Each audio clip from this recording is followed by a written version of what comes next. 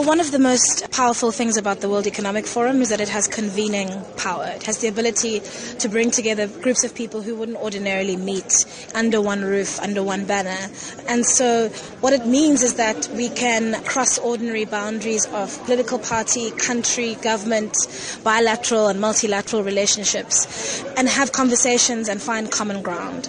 And so people like to use the word talk shop when they talk about places like this, but it's more than just the panels that are taking place. There are, slews of meetings between investors, governments, and social entrepreneurs and charities are engaging in all the bilateral meeting rooms upstairs to try and find solutions to some of these critical problems. And that is where the impact is felt.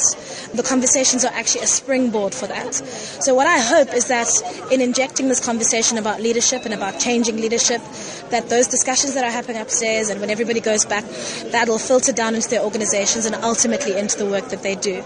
Meetings will continue, engagements will continue, investments will take place, announcements will be made, and so forth. You talk about leadership and, of course, being accountable. Concerned that isn't really happening if we look at South Africa. It's been the voice from civil society and political parties who've come together in recent months.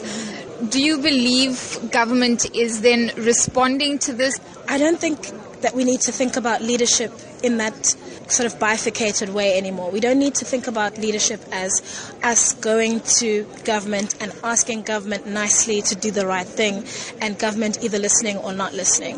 I think as Africans we need to start to understand a new frame for leadership.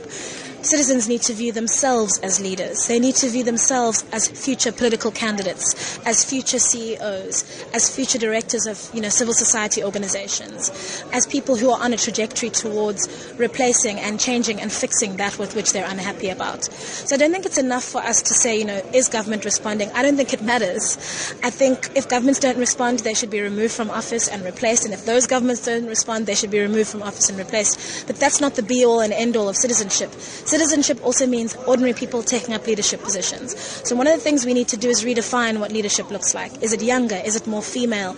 Well, how can we redefine what it means to be a leader on the continent? Because currently what it means to be a leader on the continent is to be an older man in his 70s or 80s or 90s who's been in power for decades, or a youngish man who's been in power for 15 years and has, signed a constitutional amendment to extend his term for 27 years. It's all about clinging to power, refusing to have succession plans, refusing to share, refusing to nurture.